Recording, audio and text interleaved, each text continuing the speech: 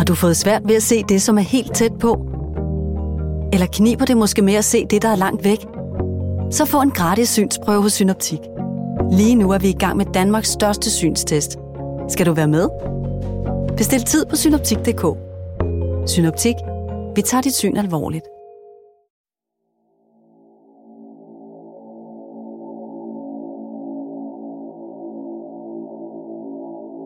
Da en bare 14-årig pige blev fundet banket ihjel i Præstø Havn, var det et mord, der for hendes pårørende desværre ikke kom som en overraskelse. Både politi, læger og sociale myndigheder havde gjort deres for at beskytte teenageren, der var kvik, udadvendt og moden af sin alder. Men forgæves. Freja, eller Sonja, som hun var døbt, kom til Danmark som 9-årig, og hun faldt hurtigt til i den danske kultur og blandt sine jævnaldrende. For hurtigt, mente nogen.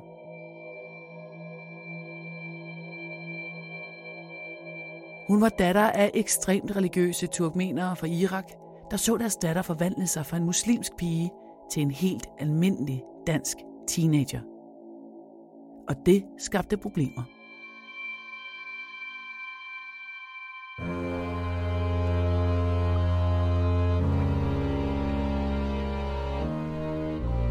Du lytter til Mord i Nord, en podcastserie om nogle af de mest opsigtsvækkende drabssager fra Danmark, Sverige, Norge og Finland.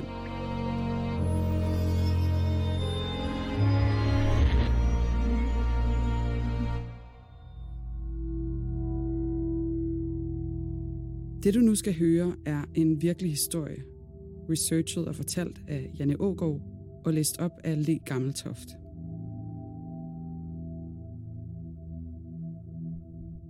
Dette er en genfortælling af sagens fakta, som de har været gengivet i andre medier. Nogle detaljer er udeladt, ligesom vi her afholder os fra at tage stilling. Det har retssystemet gjort. Men du skal være forberedt på, at det kan være voldsomt at lytte til. Ikke mindst fordi det handler om rigtige menneskers liv og død.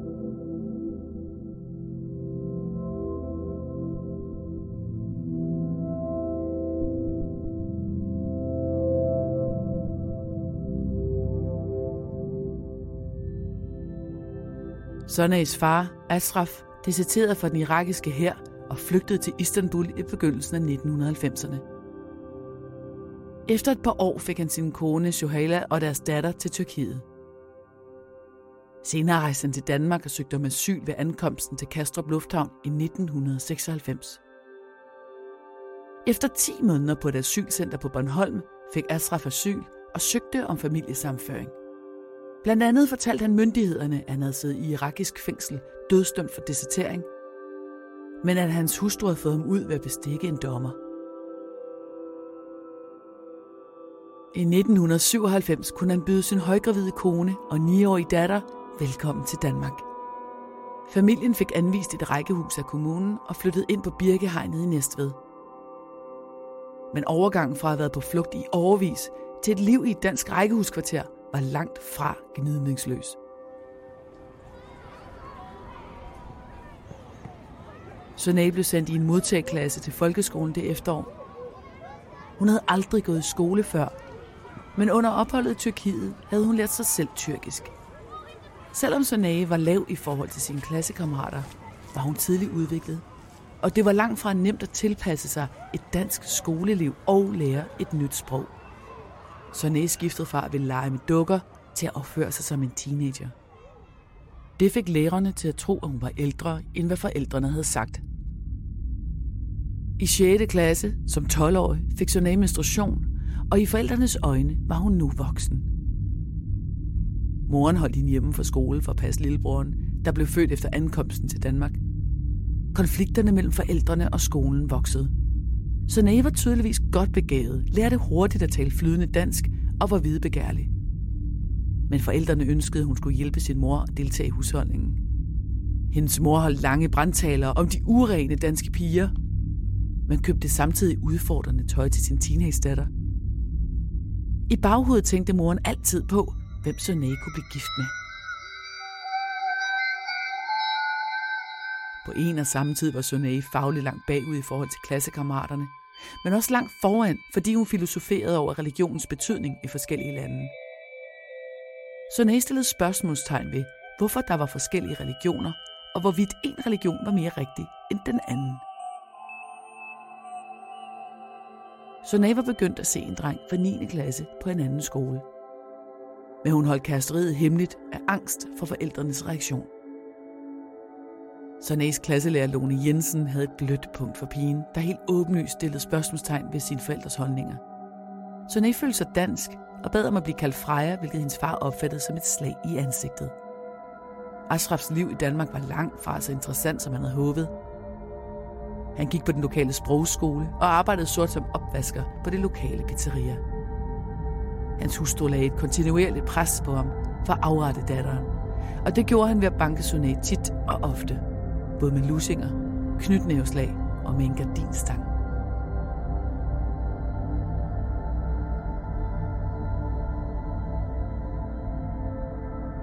I marts 2000 havde Sonae længe hængt med hovedet og haft meget fravær i skolen. Hendes klasselærer Lone tog en snak med hende, og Sonae fortalte, at hun ikke turde at gå hjem af frygt for forældrenes vold. Hendes veninder havde truet med at fortælle forældrene, at hun havde en kæreste, og det ville uværligt føre til afstraffelse. Ashraf og Joella havde fundet et billede af drengen nogle måneder tidligere på hendes værelse, og Ashraf var blevet så rasende, at han havde forsøgt at kvæle hende med en ledning, indtil hun besvimede og tissede i bukserne. Lone fortalte Sonae, at volden mod hende kunne føre til en tvangsfjernelse. Med teenagerens samtykke ringede Lone til politiet. Og det skulle vise sig, at klasselæreren havde ret i sin antagelse. Politiet afhørte Sonae og anbragte hende allerede samme aften hos en plejefamilie. Dagen efter gik kriminalpolitiet i Næstved i gang med at afhøre Sonaes forældre og venner. Under afhøringerne fortalte Sonae om en afgrundsdyb undren over, at hendes forældre tævede hende. Afstraffelserne fik hende til at tvivle på, at de var hendes biologiske forældre. Hun fortalte om 2 voldtægter under familiens ophold i Tyrkiet, begået af andre immigranter. Og det viser os, at hun var 1 år ældre end angivet på familiesammenføringspapirerne. Mest af alt var Sonae oprigtigt bekymret for sin lillebrors sikkerhed. For når de tævede hende, hvad ville der så ikke ske med ham? Socialforvaltningen konkluderede, at Sonae var dybt omsorgssvigtet. Hun blev placeret hos en plejefamilie i Præstø, men hun kæmpede for at falde til og vågnede tit med mareridt. Bekymringerne for hendes lillebror voksede. Flere gange skrev hun breve til sin socialrådgiver, hvor hun fortalte om, hvordan hun var blevet voldtaget i Tyrkiet, mens de ventede på familiesammenføringen. Ashraf og Joella insisterede på at se deres datter. Det blev til overvåget samvær i kommunens lokaler, og de lagde stort pres på hende for at få hende til at flytte hjem igen, især fordi det var skamfuldt for dem at få fjernet datteren.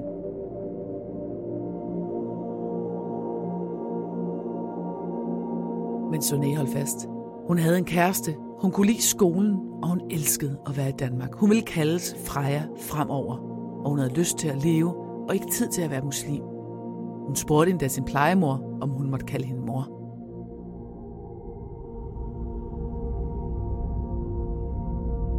Det var afgørende for Ashraf og Joella at skjule Sonaes tvangsfjernelse for omverdenen. De løj og sagde, at hun var rejst tilbage til Tyrkiet.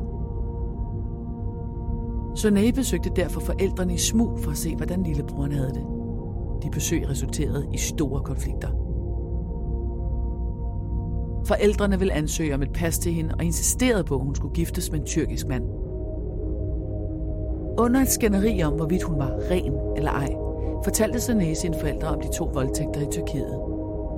Ashraf troede med at slå hendes danske kæreste ihjel, fordi det sikkert var ham, der havde taget hendes mødom.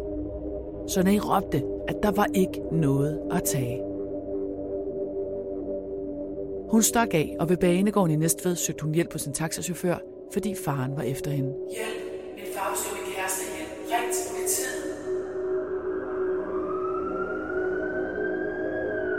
Med den verserende voldsag kom politiet prompte og fik Sonae sikkert retur til Præstø. Politiet afsluttede efterforskningen, og anklagemyndigheden tiltalte Ashraf for vold mod sin datter.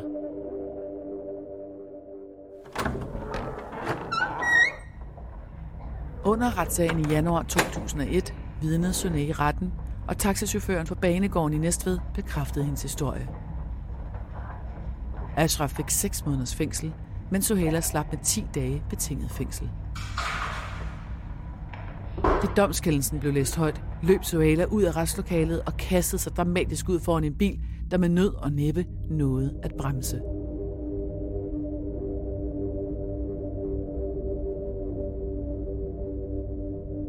Sohaila var gravid for 3. gang og følelsesmæssigt ustabil. Mens hendes mand afsonede dommen for vold mod Sunay, lagde hun maksimalt pres på sin datter og på socialforvaltningen for at få hende hjem. Der var børn, der skulle passes. Ashraf blev løsladt i juni, og nu oplevede Sunay at have magten over sine forældre. Frygten for dårligt omdømme fik dem til at love hende guld og grønne skove. Sunay flyttede hjem i begyndelsen af 2002 efter 2 år i pleje. Hun fortalte plejefamilien, at hendes far var som forandret efter voldsdommen. Men i sidste øjeblik var Sunay ved at fortryde sin beslutning. Plejemoren var ulykkelig. Hun elskede Sunay højt og var urolig for, hvad der skulle ske. Sunay sagde til hende: Hvis der sker noget, så er det min far, der har gjort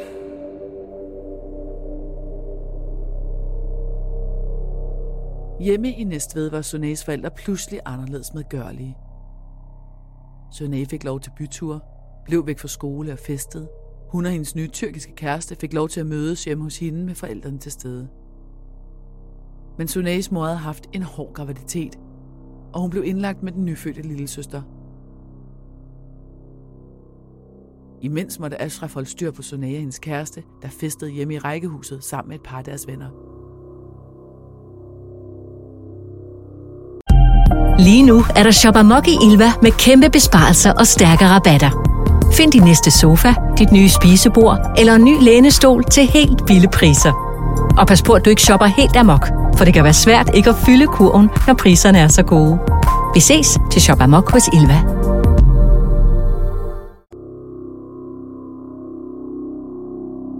Sunay nåede at bo hjemme i omkring 3 uger, før hun forsvandt lørdag den 8. februar omkring midnat. Hendes kæreste, kærestens lillebror og en ven havde været i huset, hvor de havde råbt, danset og drukket til Ashrafs og naboernes store fortrydelse.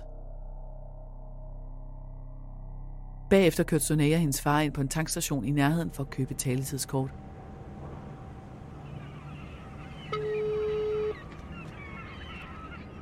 Søndag morgen kl. 9 ringede en fisker til politiet i Vordingborg. Han havde fundet en livløs person i det iskolde vand i Præstø Havn. Det var en pige eller en ung kvinde, men det var svært at bestemme hendes alder, og hun havde hverken mobil eller punkt på sig. Det var svært at identificere hende. Ambulanceredderne forsøgte at genopleve pigen på stedet og igen ved ankomsten til Næstved skadestue, men der blev pigen erklæret død. Det gabende sår i pigens baghoved, men Jan antydede, at dette ikke var et uheld.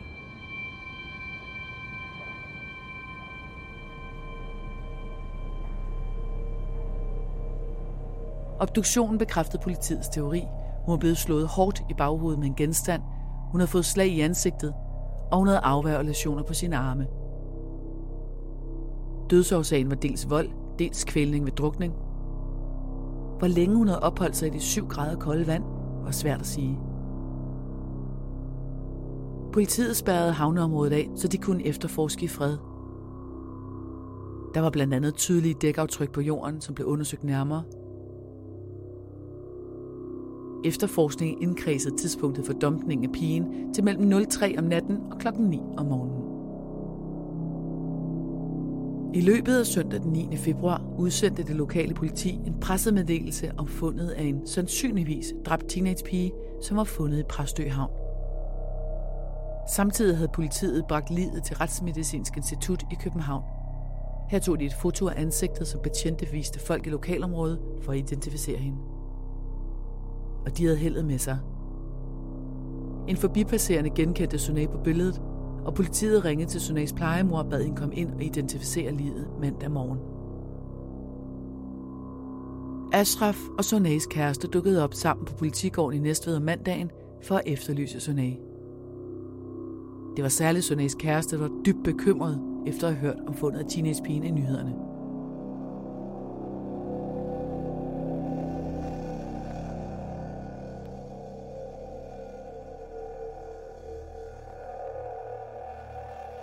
Rigspolitiets rejsehold blev tilkaldt.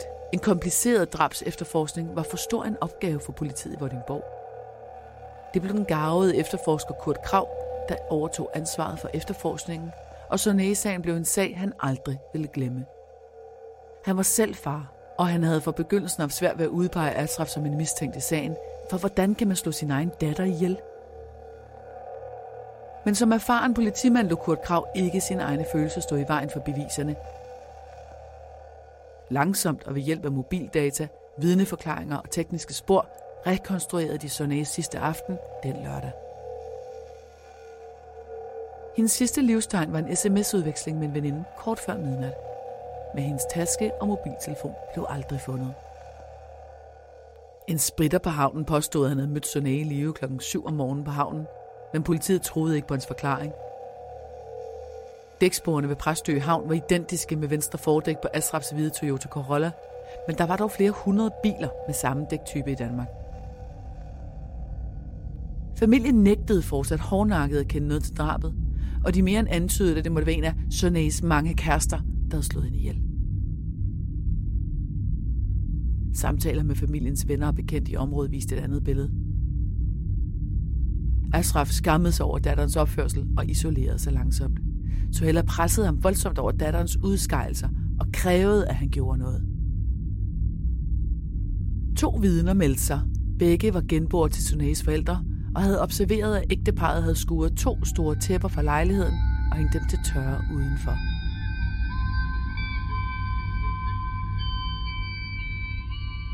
Politiet fik en dommerkendelse til både at aflytte forældrenes hjem og deres telefoner.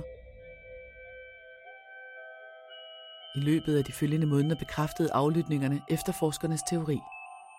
Parret var blevet nervøs over de mange afhøringer på politistationen, og de begyndte at diskutere i hjemmet, hvem der havde ansvaret for datterens død. Ashraf, vi har sagt til dig, at du ikke skal slå ihjel. Hun skal måske giftes, hørte politiet Suhaila sige, hvortil Ashraf svarede: har du ikke selv sagt til mig, at jeg skal slå ihjel? Det er din skyld.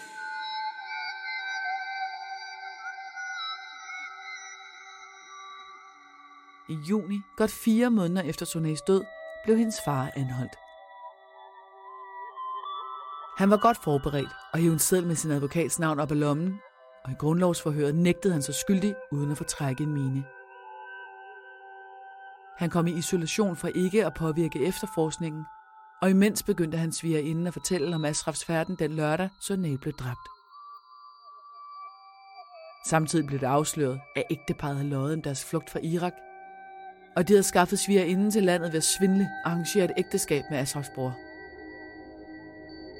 Rigspolitiets særlige afdeling for menneskesmugling gik i al hemmelighed i gang med at efterforske Ashraf og Suhaila.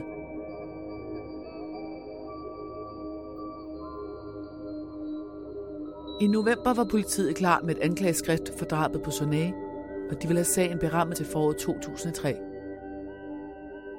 Men Ashrafs forsvar krævede samtlige 1.800 timers rumaflytning oversat og transkriberet.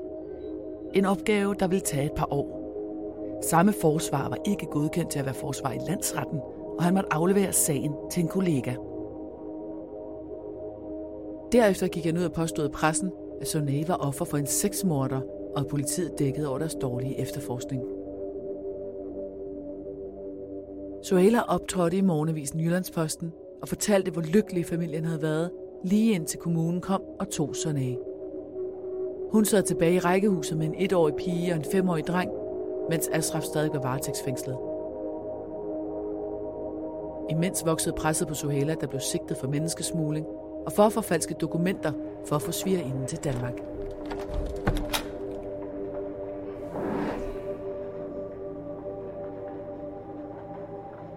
Under retssagen ved landsretten blev rumaflytningerne med ægteparets skænderi afspillet. Da parret talte sammen indbyrdes på turkmensk, var der en tolk med i retten, der oversatte løbende. Hver gang brugte forsvaret forklaringen, at tolkningen var forkert, eller at samtalen ikke havde handlet om datteren, men svigerinden. Uden for retslokalet skabte Suhaila ekstra drama ved verbalt at overfalde Sunés klasselærer, der skulle vidne. Suhaila råbte, "Du er min datters virkelige morder." Under sin vidneforklaring kom Suhaila med utallige selvmodsigelser, og anklageren samlede langsomt et billede af en ustabil og manipulerende kvinde, der havde styret sin mand med hård hånd. Men der var mangel på tekniske beviser. Anklageren præsenterede sagen ud fra rumaflytninger, vidneforklaringer og dækaftrykket på havnen. Ashraf selv fastholdt sin uskyld. I sin usædvanligt klare retsbelæring lagde landsretsdommeren ikke skjul på sin holdning.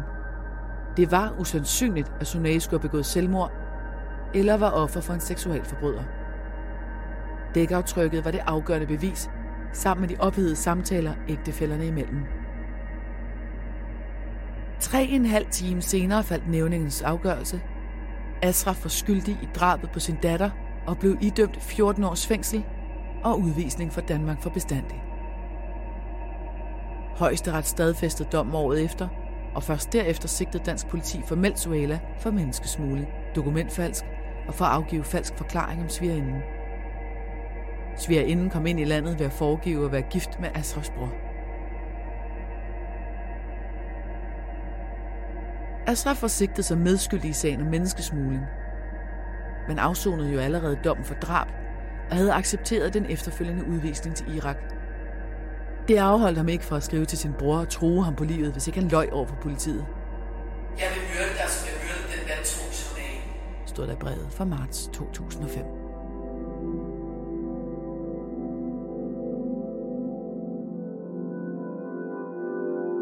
Med brevet kunne Kurt Krav fra rejseholdet ånde lettet op. Han havde i årevis gået med en lille tvivl i sit sind, om Ashraf var den skyldige. Han havde svært ved at indse, at en mand kunne slå sin egen datter ihjel. Men nu havde han fået en tilståelse. Suhaila blev efterfølgende idømt 30 dages fængsel for at smugle svigerinden ind og udvisning af Danmark i 5 år.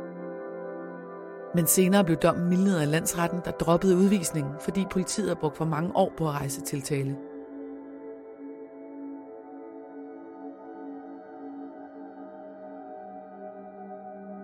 Efter drabet på Sunay og over 11 drabsager mere med familiens ære som det grundlæggende motiv, besluttede Folketinget i 2009 at indføre et forbud mod tvangsægteskaber og omskæring af kvinder. Men der er ingen paragrafer i straffeloven, der omhandler æresrelaterede forbrydelser. Rigspolitiet registrerer alle æresrelaterede forbrydelser i dag, og de defineres som overtrædelser af straffeloven, der har forbindelse med kulturelt eller religiøst betingede normer og æresbegreber. Omkring 100 kvinder med udenlandsk baggrund har fået ny identitet og bopæl af frygt for, at deres familiemedlemmer skal slå dem ihjel. I 2009 blev Ashraf udvist af Danmark og sat på et fly til Irak. Suhaila lever og bor på Sjælland med sine 2 børn.